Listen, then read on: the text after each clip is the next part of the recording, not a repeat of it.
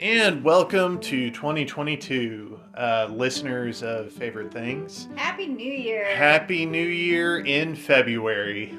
Oh, is it February? It's February when this is coming out. Oh, okay. We are getting a jump on things because we wanted a break in recording, which we had. but we also wanted to build in a little bit of time if anything comes up and Yeah. we want to be able to take a week off or do something else. Yeah. So this will be news to you, Hun, as well as our listeners, but I do have a game plan for this year. Okay. In what we're going to record, talk about our mini series as far as entertainment properties and the like. I've had some ideas about things I would love for us to watch, talk about, things like that.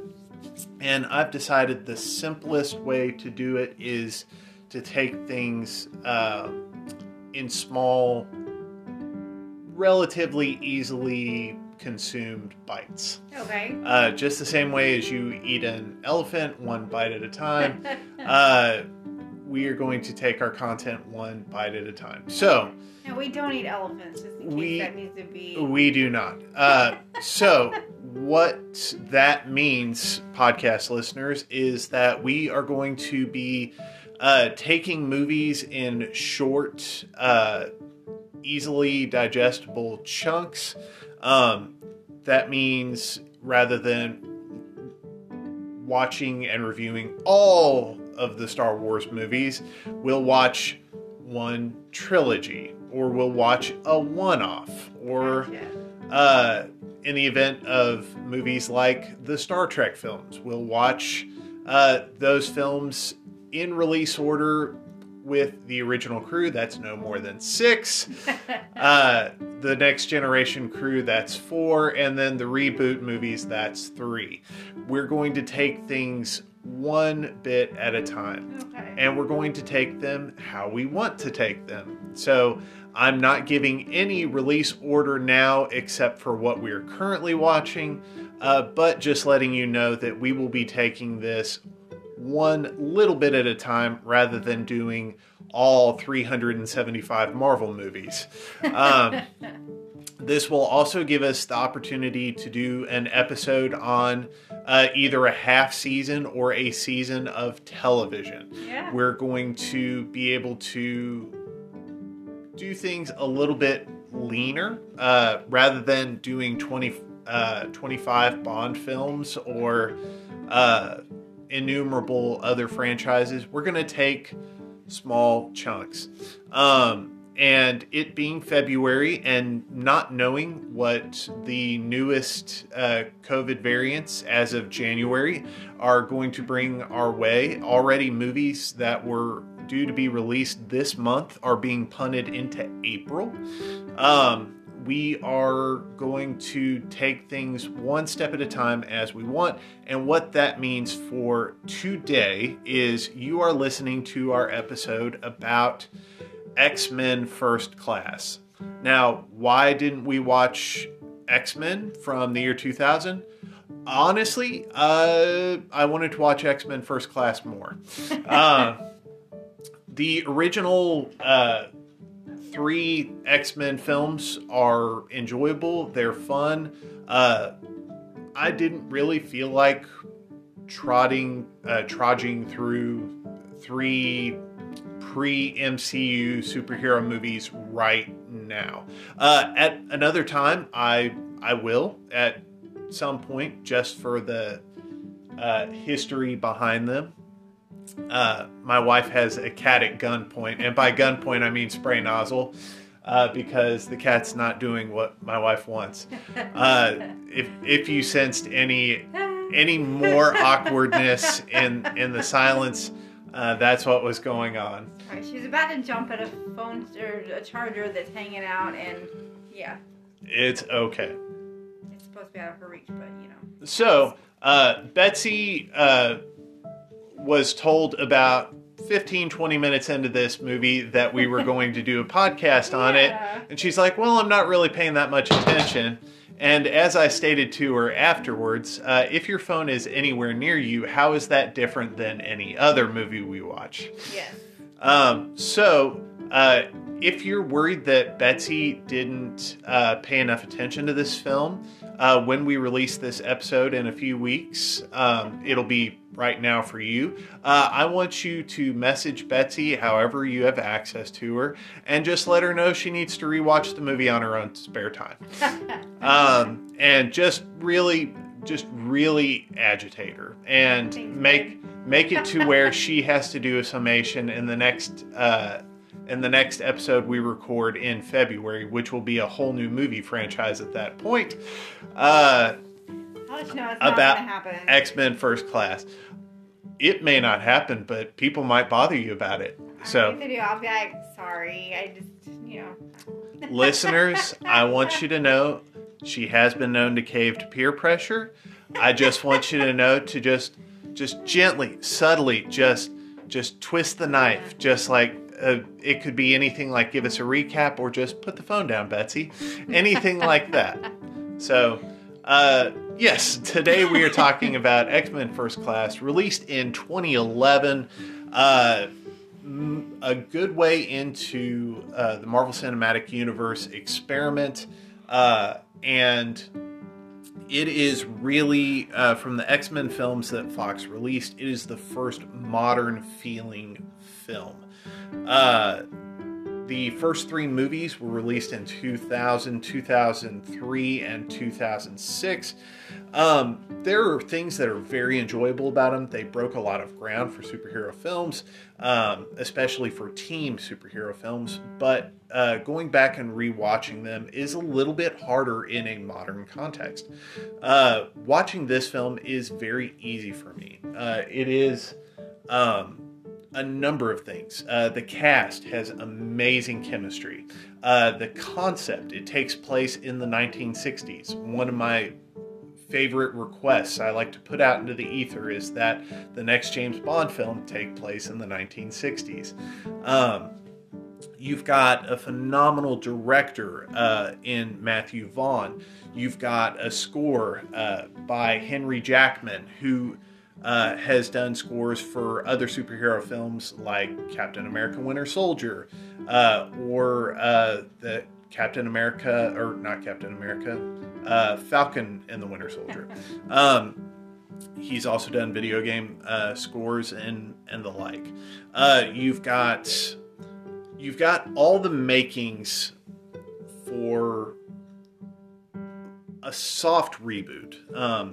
The last two X-Men films before this, X-Men Last Stand and X-Men Origins Wolverine, were very badly received critically. They made a ton of money, but they made a ton of money in the absence of other superhero films. In 2006, the only competition superhero-wise was Superman Returns, which is a movie that I adore. Mm-hmm. It is boring. Yeah. In 2009, the only other superhero film released with X-Men Origins Wolverine was Watchmen, an R-rated, slow, methodical superhero film that, if you were old enough to see an R-rated movie, great. If not, your only choice was X-Men Origins Wolverine. And, well, you were better off seeing Star Trek the reboot. And the X-Men franchise is rich in characters and stories. The first comic books came out in the 1960s. They have been around for a while. So there is a rich history to pull from. Just the same as Spider-Man has been going since 2002. The film-wise, the X-Men film franchise has been going since 2000 and could run just as long. Mm-hmm. However, the X-Men film franchise was feeling kind of stale. It needed to go somewhere. I was telling you right before I started recording that this film is actually made from the remnants of another film.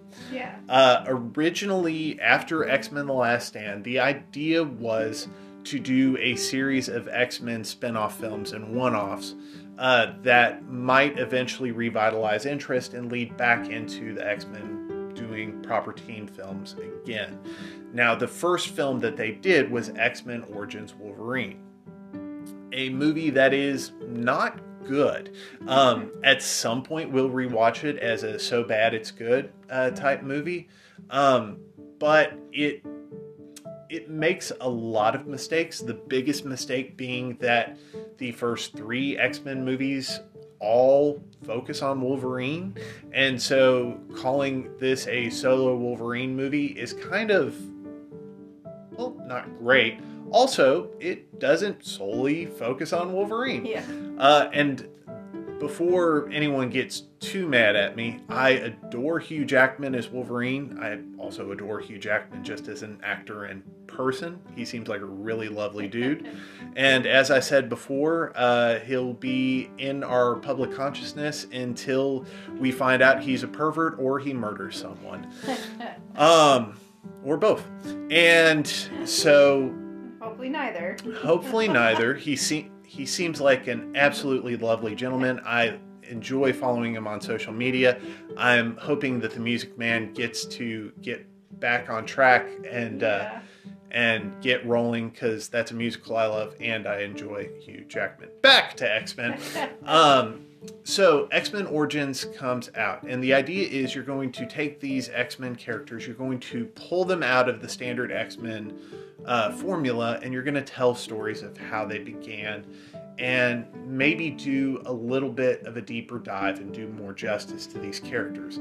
In the first X-Men movie alone, you're talking about, let's see here, Wolverine, Storm, Cyclops, Jean Grey, Professor X, Magneto, Mystique, Toad, Sabretooth, and I think that's all as far as mutant... Oh, right. You've got all of these 10 characters going through these movies, and really the only 2 you get to focus on in X-Men 1 is Wolverine and Rogue, and X-Men 2 you get to focus on Wolverine and a little bit on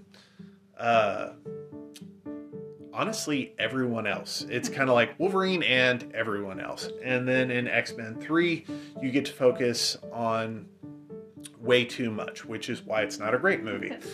X-Men Origins comes out, and it's the Wolverine story of how he got his powers, even though we got that in X-Men 1 and X-Men 2. So the idea was the spinoff series, the first 2 were basically written and ready to go out the door. Here we go. And they are X-Men Origins Wolverine and X-Men Origins Magneto. These are the 2 movies that they're going to make. The X-Men Origins Wolverine is a story about how Wolverine is a timeless warrior, and he, since the era of the Civil War up to the modern day, has been fighting all of his life, and it's only in the most recent era that he has really come into who he was meant to be. Great idea. The movie doesn't live up to that premise. It has some really neat stuff. Eventually, when we talk about it, we'll get into it.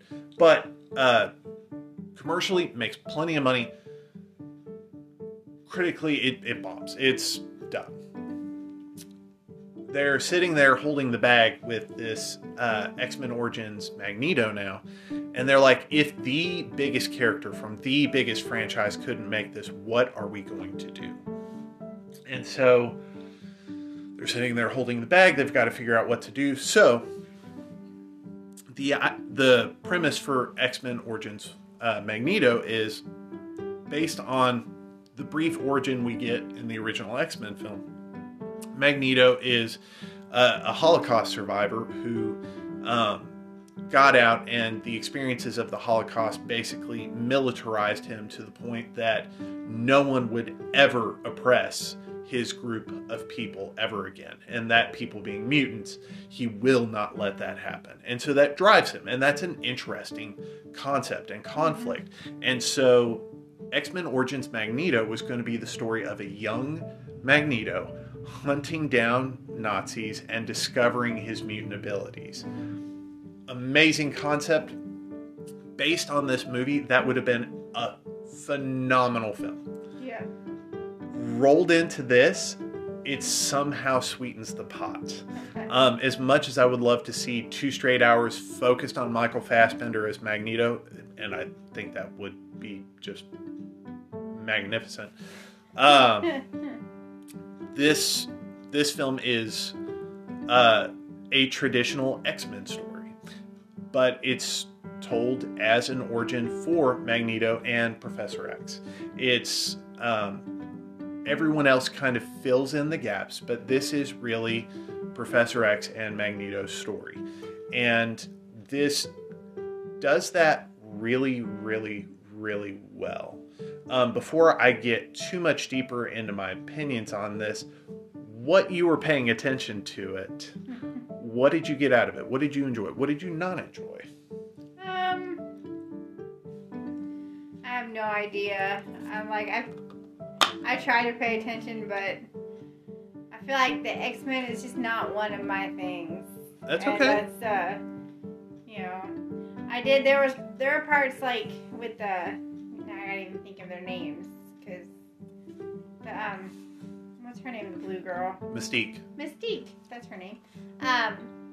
Like when, Beast, is that what they call him? yes. He, when he made the antidote.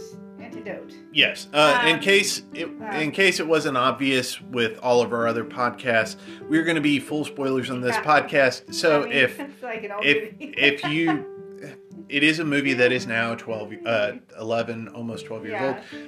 If you are worried about spoilers, just turn us off. Watch it on Disney Plus or on DVD, Blu-ray, or local cable. And then come back and listen to us. All right. Beast and Mystique talking about so he has the antidote to make them look the way they want to look instead of the people, with the monster with him, whatever. I don't know, just like her, like she was talking to the other guy, and he was telling her she was beautiful. Which other guy? Not Professor X, but the other guy. That was working with Professor X. What are his powers? He's pulling metal. What else pulls metal? Magneto. Yeah. Yeah, that's right, Magneto. You can tell I was paying so much attention to other names. Yes. Magneto. He was telling her that she's beautiful in her true form. Yes. But then as she was talking to Beast, whom she seemed to have had a crush on. Yes. To be fair, she has a crush on every attractive man in this movie. That's what I was starting to notice. But she seemed to really be drawn to him. Yes. But then he told her she's only beautiful when she's the pretty blonde. Yeah, when she's Jennifer Lawrence. Yeah. And which you could see the crushing weight of that on her, because you could tell she really wanted to be who she was supposed to be. Yeah, it's like a boy telling a girl, you only look pretty when you're made up this particular way. Right. But then when she goes and talks to Magneto a few minutes later, and she's in this pretty blonde thing, and he says something about her like being too young or something. Yes. And then she becomes Rebecca Romijn. Mystique from the original 3 X-Men films. And he said no, the true Yes. Mystique. And so when she let her true colors come out. Great meme, by the way. When she let her true colors come out, it was he's like that. He's like, now you're truly beautiful, and that just kind of stood out to me. Is like, I don't know. She was. That's probably one of the few places I really paid attention. It's okay. It's dramatically, it's a great out of the myriad of conflicts and plot threads in this film. That is one of the standout points, and it's a great scene. Yeah, it's a great scene between two great actors, Michael Fassbender and Jennifer Lawrence, and it is the concept of, okay, I can fit in and be socially acceptable, but I'm hiding the real me. Yeah. And again, it's a clunky metaphor, but I feel like we all tend to do that, and it's like, be yourself. Well, it's this idea of there are times to fit in, but there's also time that you need to not, and you can't always be hiding. Yeah. And I think that's what Magneto is trying to say. And and the concept of mutant and proud, of not hiding. That's an important conflict in this movie, and it's interesting how obsessed Beast, Hank McCoy, is with looking normal when all he needs to do is put on a decent pair of shoes. Right. And he's worried about being viewed as a freak. Yeah. While Mystique literally looks alien, and he's saying these things to her, even though he is mostly talking about himself, as most of us self-centered humans do. Mm-hmm. What he's saying is hurting her. Right. And it's an interesting dynamic. Yeah. This movie plays out dialogue, acting, and action-wise much better than the previous X-Men films. And it's great acting too, in a way, like where you see his words crushing her. Like you can see it. The more he's speaking, the more. So this movie has multiple Academy Award nominees, and I think a couple of winners. But you've got James McAvoy, you've got Michael Fassbender, you've got Nicholas Hoult, Jennifer Lawrence, you've got going down the lines of everyone. You've got Oliver Platt. You've got some actors who aren't as noted. Like I believe it's Lucas Till and Jason Fleming. Jason Fleming, who I guarantee you, if I showed you a picture of him, you wouldn't know who he was in the movie. But fantastic ensemble of actors in this, and it makes for a really, really, really good period piece superhero movie. It's interesting, the other period piece superhero movie that I think of outside of the X-Men franchise also came out this year. Do you know what it is? No. Captain America: The First Avenger. Okay. Took place in World War II. Oh, okay. But same year, actually within 2 months. And at some point this year, we will do phase 1 of Marvel, the first 6 movies. But there is something about setting comic book movies in a particular point in time that makes them more heightened. And adding things on top of this movie like the Cuban Missile Crisis. Yeah. The fact that right around this time you're talking about early civil rights. You're talking about things that most people aren't. You're able to connect these metaphorical messages with real world issues at the time. War between people groups just because they don't understand each other. You've got even things like conspiracy theories like the Boys of Brazil, where Nazis apparently migrated to South America after World War II to get away from being prosecuted, things like that. This movie is one I really enjoy. In summation, I'm glad you enjoy it. So we're going to take a brief break. When we come back, we'll hit the high points of the plot. Maybe not beat for beat, but we'll hit the high points. And we'll see you in just a moment.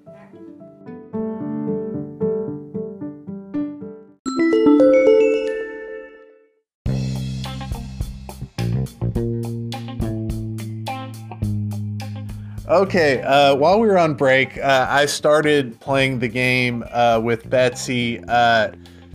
Guess Jason Fleming in the movie that I know you've seen Jason Fleming in. She was not able to pick him out of this film. I'm pulling up his IMDb on another device so that we can record uninhibited.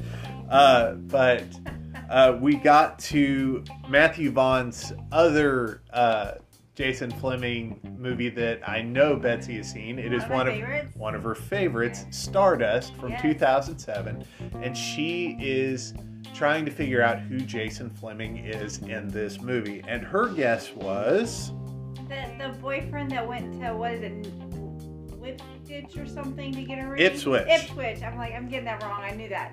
And I informed Betsy that individual is none other than Superman himself, Henry Cavill. What? Yes. Give me. Oh my word. Give me just a moment to pull up the picture. I have no idea. But old Superman, or Jerry Ribia from The Witcher, is. Let me see. Sorry, I'm a slow touchscreen typist. I'm much faster with an actual keyboard. But yes, here he is, Henry Cavill in Stardust. Oh my word. Yes, he is a dandy. That's too good. That is too good. Alright, so now that you know it's not him because he is significantly older than Henry Cavill, how... Is he one of the Ghost brothers? He is. Okay. Do you know which? Because by the end, all of them are ghosts. Yes. One of the last two, I can't think which one's which. So let me see here. I'm trying to think. So Septimus is the last. Was he the one in the tub that died in the tub? Yes, Jason Fleming is Primus, the brother who dies in the tub. Cool. I got it. After that was the ample chances. Process of elimination. But yes. And I had a 50. I'm like, I thought it might have been one of those two, and I figured, okay, I got 50%. Now I've got to get back to that point. There is a movie that came out the year after that that we actually saw in theaters. And what was that film? 2007 to 2008. 2008. I don't remember all the movies we've seen in theaters. I was about to give you the title. The movie is The Curious Case of Benjamin Button. Okay. A movie I enjoy. It's a great movie. A great deal. Who is he in The Curious Case of Benjamin Button? I can't even start the process on that one. He is Benjamin's father. Oh, okay. Yes. That's probably why, because he was only in it for such a short time. Yes, doing a great New Orleans accent. Makeup in that movie is phenomenal. If you're looking for a good tearjerker, watch Curious Case of Benjamin Button. All right, going through, looking for more movies. Let's see here. Nope. I've seen a couple of these. I know you haven't. Nope. This might be the most recent thing you've seen him in. Just verifying. And yeah, that is the most recent thing that you have seen Jason Fleming in. Oddly enough, he is in that really mediocre looking spy movie that just came out. The 355. Yeah. A movie that by now, the week this is releasing, first week of February, if it is not available on demand, I will be astonished. I will be astonished if it is not available by the time this goes on the internet. It's like getting torn apart in the reviews, isn't it? It's being called the most mediocre movie in a while. I'm like, either want a really good movie or a really bad movie that's so bad it's good. The problem I had with the movie's advertising is it looked like a fake movie on the TV in a TV show. Yeah. It didn't look like a real movie. Like, it looks like one of the movie trailers from the movie The Holiday. Yeah. Oddly enough, Cameron Diaz in that movie, weird tangent to go on, I know, but hear me out. It'll be a while before we get around to The Holiday. Stick around for one of our Christmas episodes, I'm sure. But Cameron Diaz is a trailer editor who lives in the biggest mansion in Los Angeles, just cutting movie trailers. That's it. That's all my commentary on it for right now. But I thought that was funny. Yeah. But anyhow, sorry if you were hoping to actually be into the plot by now. This was a nice deviation. We're going to take a brief break just because this was a nice deviation, and then we'll be back with the plot.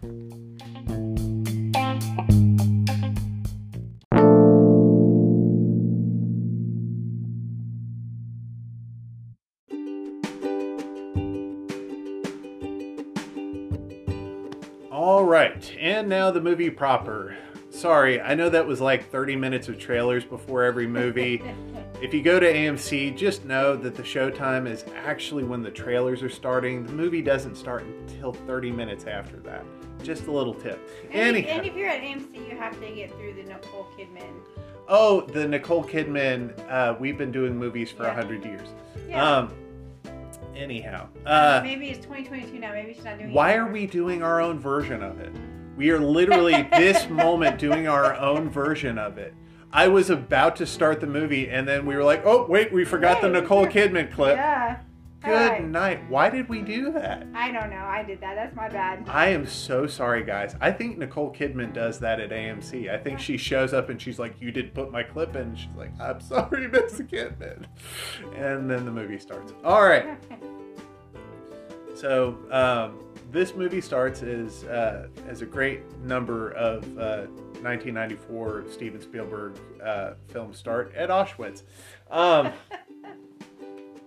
So this movie actually does a really good job of duplicating the look and feel of the opening scene of the 2000 film X-Men, with Eric Lehnsherr being taken from his family, separated at the gates of Auschwitz, and in the process discovering his mutant abilities.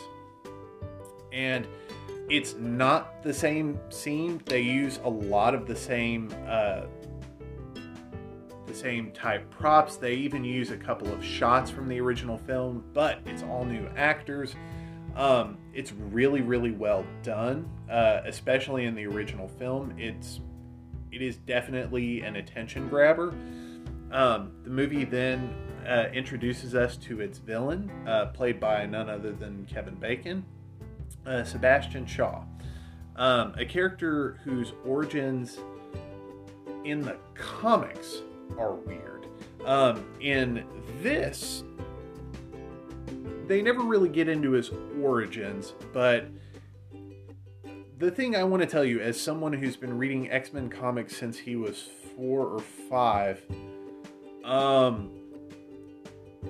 if you're worried about comic accuracy, pick up any of 35 different issues and you'll get a different version. Just giving you a heads up. For nearly 50 years, Iceman, Bobby Drake, not in this film, was hormonally charged, just revved up, all about girls, and now he is gay. So, just giving you a heads up. Comic books change, origins change. It's how they go.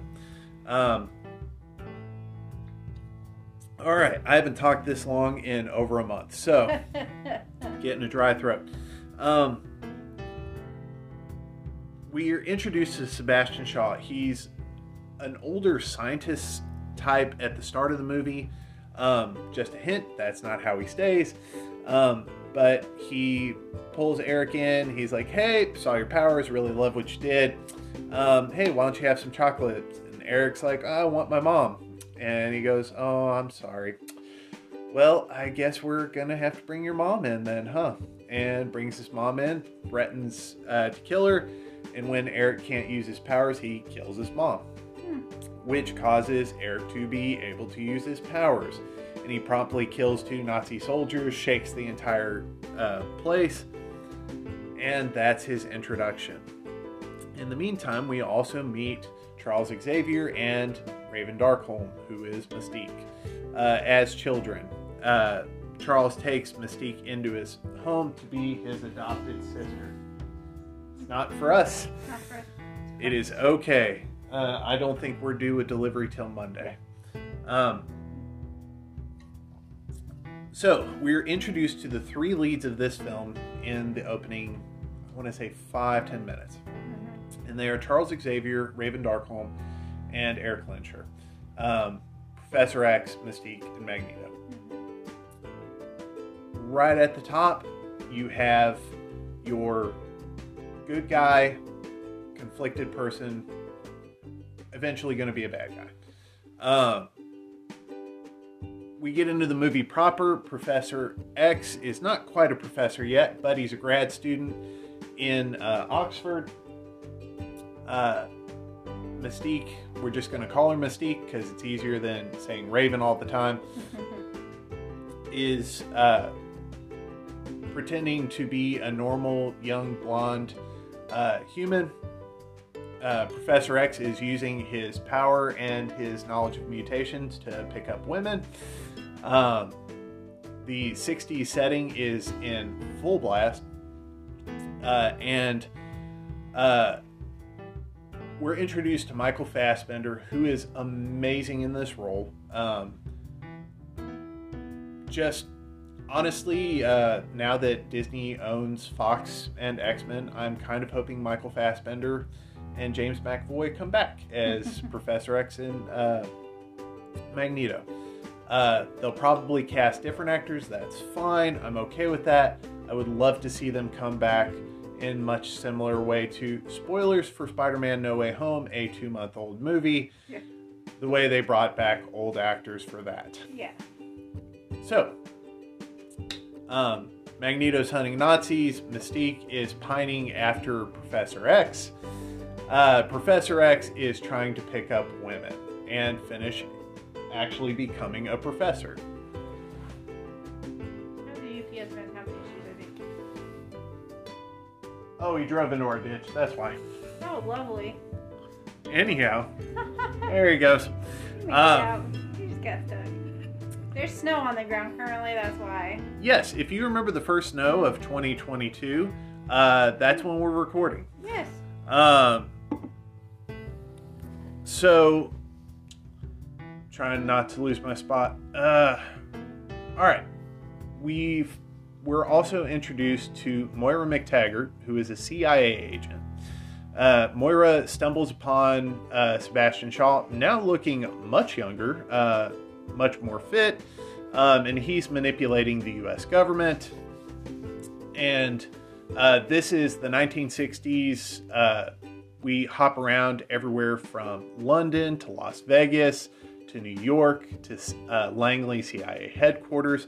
Eventually, Professor X is brought in by Moira, who discovers that mutants are behind everything.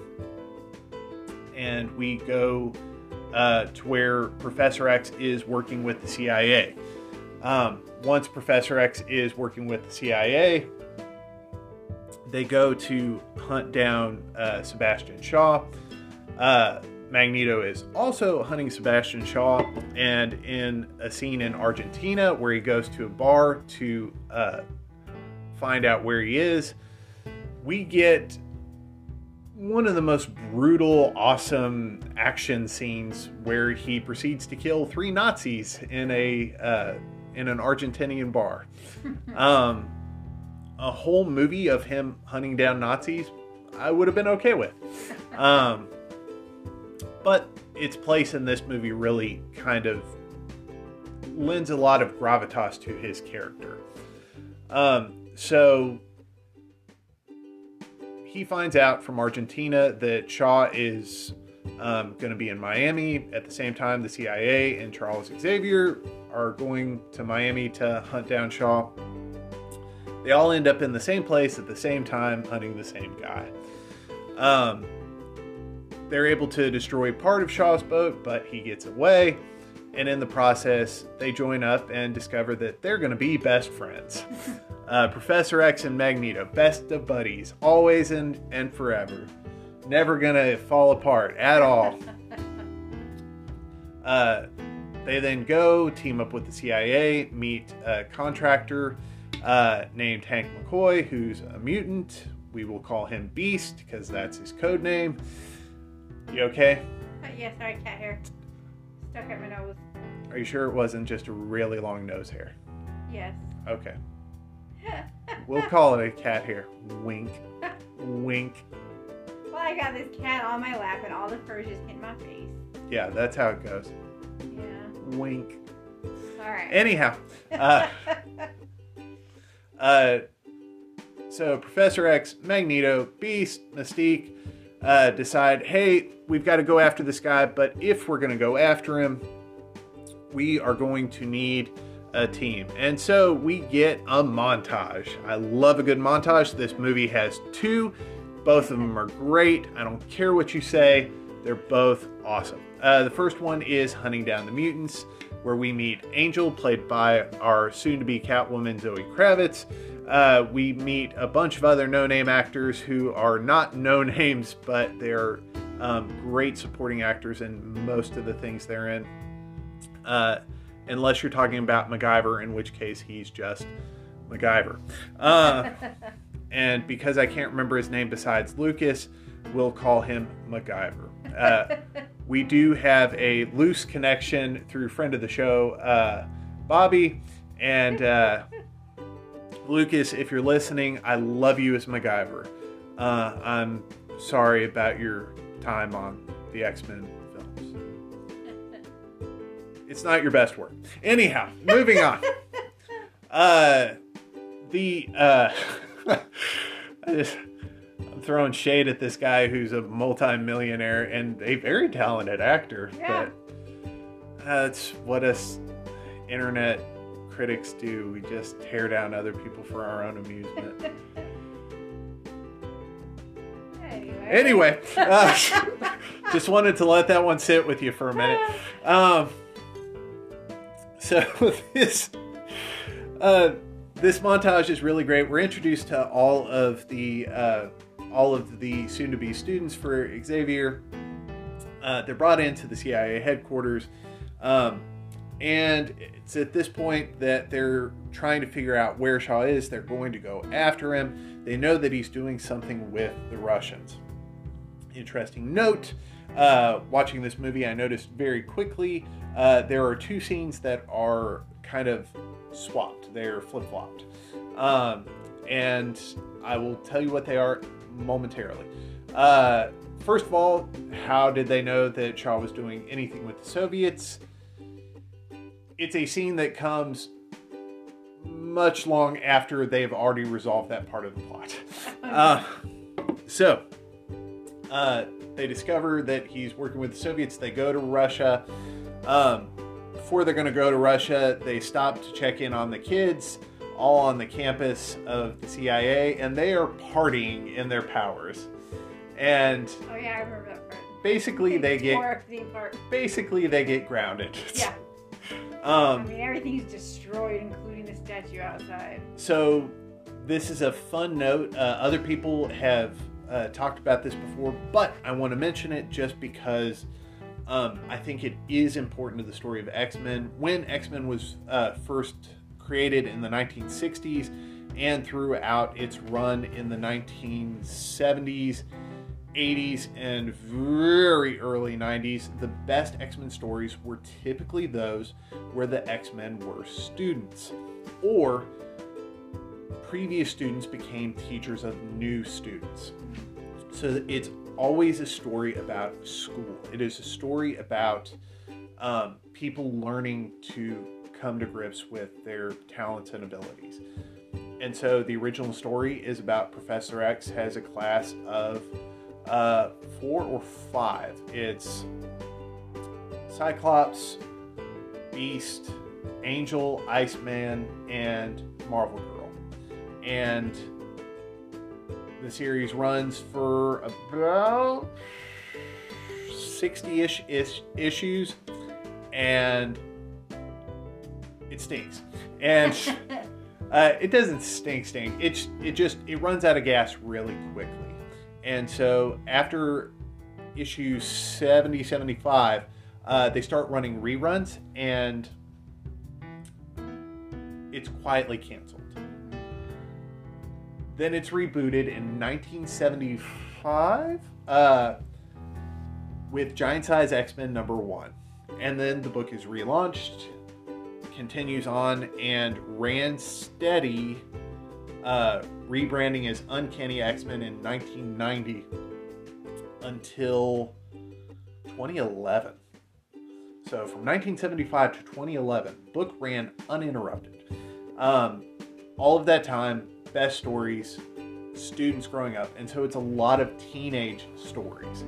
Stories about, or early 20s. It's being a young person. And thinking back, as straight-laced as we were, I'm not asking you to tell stories. Okay. If you want to, raise your hand for me, just so I can give you space. Don't tell, unless you want to. Think of, as straight-laced as we were quote-unquote good kids. Yeah. And what that means for me is I was really good at framing my brother. And Andy, if you're hearing this, I am so sorry, man. You took so much crap that was on me, and honestly, I feel bad, but I'm glad I got away with it. But being a teenager and even early 20s, there's so much dumb stuff you say and do. And there's something quintessentially adolescent about a bunch of teenagers getting together and ruining a room. Yeah. And then getting grounded for it. And I love that in this movie. So the grown-ups go on a mission to take down the Soviets, take down Emma Frost in the process, discover that that Sebastian Shaw's big plan is to go after Cuba. Here's where I'll tell you that things are out of order. Okay. About 3 scenes from now, you will see what the professor sees in the Russian's head, or in Emma Frost's head, and the Russian's head.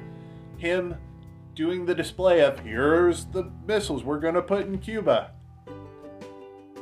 Yeah, that scene's out of order. Nice.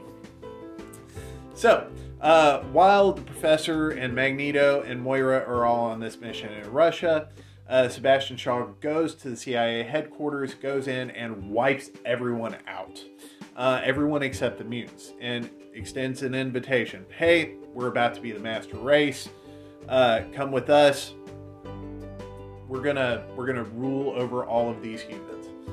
And Angel, because she just watched all of the CIA get murdered, and because she, I'm guessing, just doesn't like humans that much, joins up with Sebastian's crew. Darwin, the sole black character in this film, dies horribly. Trying to stop her. Yes, the guy playing the role, I've got to pull up his name really quick. I have yet to see a movie or TV series that he is in that he does not die by the end of the film. I was recently watching him in The Harder They Fall, and he makes it most of the way through and then dies. And I was so upset because he's actually one of the characters you hope's gonna make it. Eddie, it's either Eddie or Edie Gathegi or Gathegi. He is African. He has a really good accent. You don't hear that in there. No, he's a phenomenal actor. He's great in this. He's great in the 5th season of Justified. He is great in The Harder They Fall. The Harder They Fall, phenomenal Western on Netflix. Literally one of the reasons I got Netflix for the month of November. But anyhow, Shaw gets away. CIA is decimated. It's the second act break. the heroes need to be at their lowest moment. They've literally just watched one of their friends killed. Their device that they were using to track down other mutants is gone, blown up, and war is about to start. And that's where we're going to take our second act break. And when we come back, we will talk about the conclusion of X-Men First Class.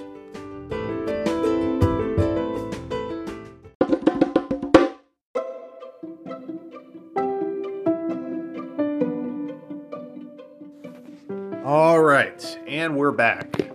So the mutants, Professor X's mutants, have to, because at this point they're not the X-Men yet, have to join together, figure out how they're going to take Shaw down. Conveniently, as in most great superhero television, the superhero film.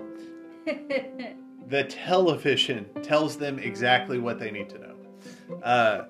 John F. Kennedy comes on the television and talks about the blockade at Cuba. One of my favorite films growing up was 13 Days, about the Cuban Missile Crisis. Great Kevin Costner film. But this gives a fictionalized superhero telling of it, and I really like this tying in of history and pop culture. So we get our second montage, training montage, where all of the mutants are learning how to use their abilities. Professor X and Magneto teach Banshee how to fly by attempting to murder him. They teach Beast how to run without shoes on. They teach Mystique that she can lift weights if she's not changing form. And they teach Magneto to move stuff by not being pissed off all the time.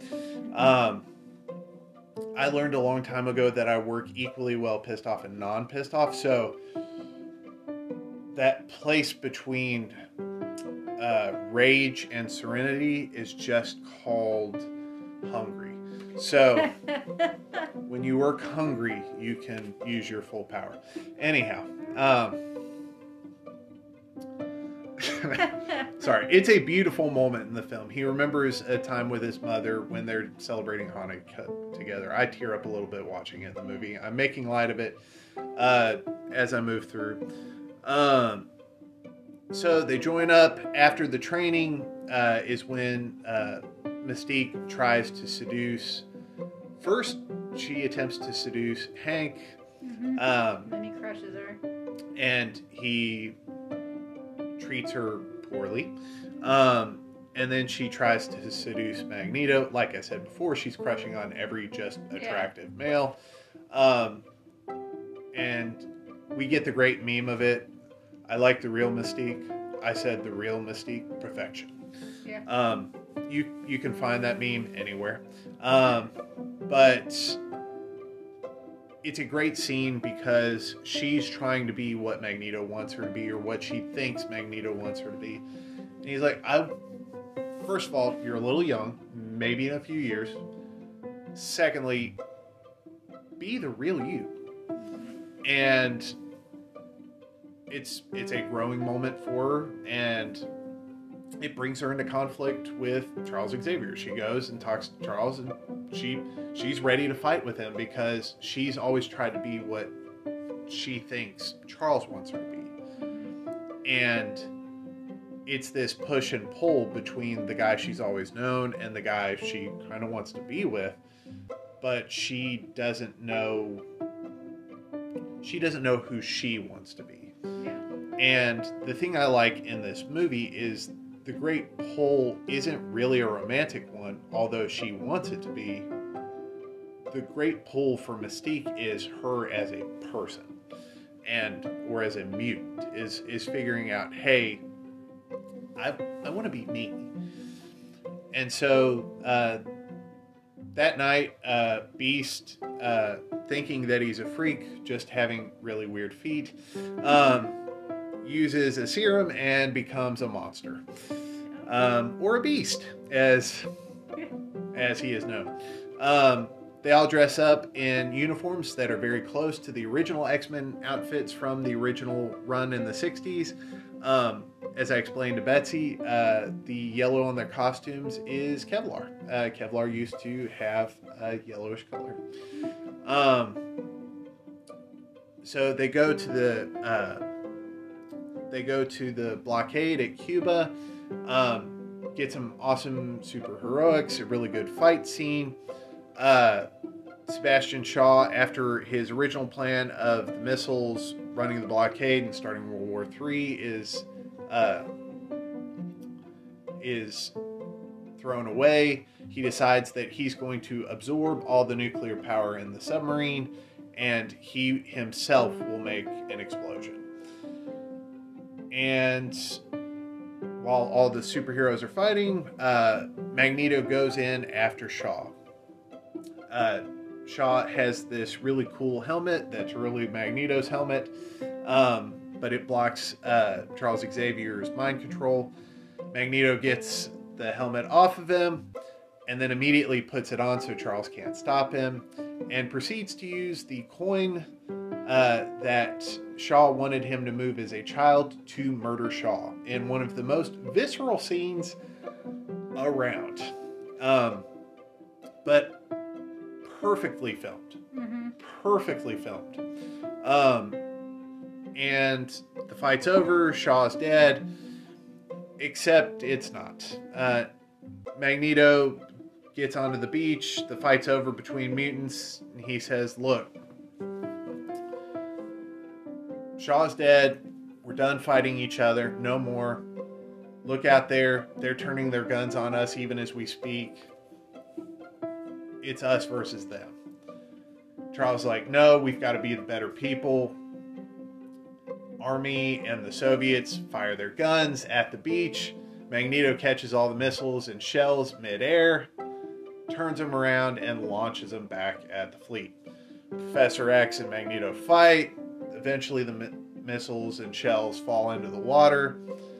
And at this point, Moira draws her gun and starts shooting at Magneto. Well, that doesn't bother Magneto a bit because bullets are made of metal. And he just pops them away, except he forgets that an object in motion remains in motion unless acted upon by an outside force. And the outside force is Charles Xavier's spine. He is hit by one of the bullets. This stops the fight. He pulls the bullet out. And there is a parting of the ways. Yeah. And Mystique goes with Magneto,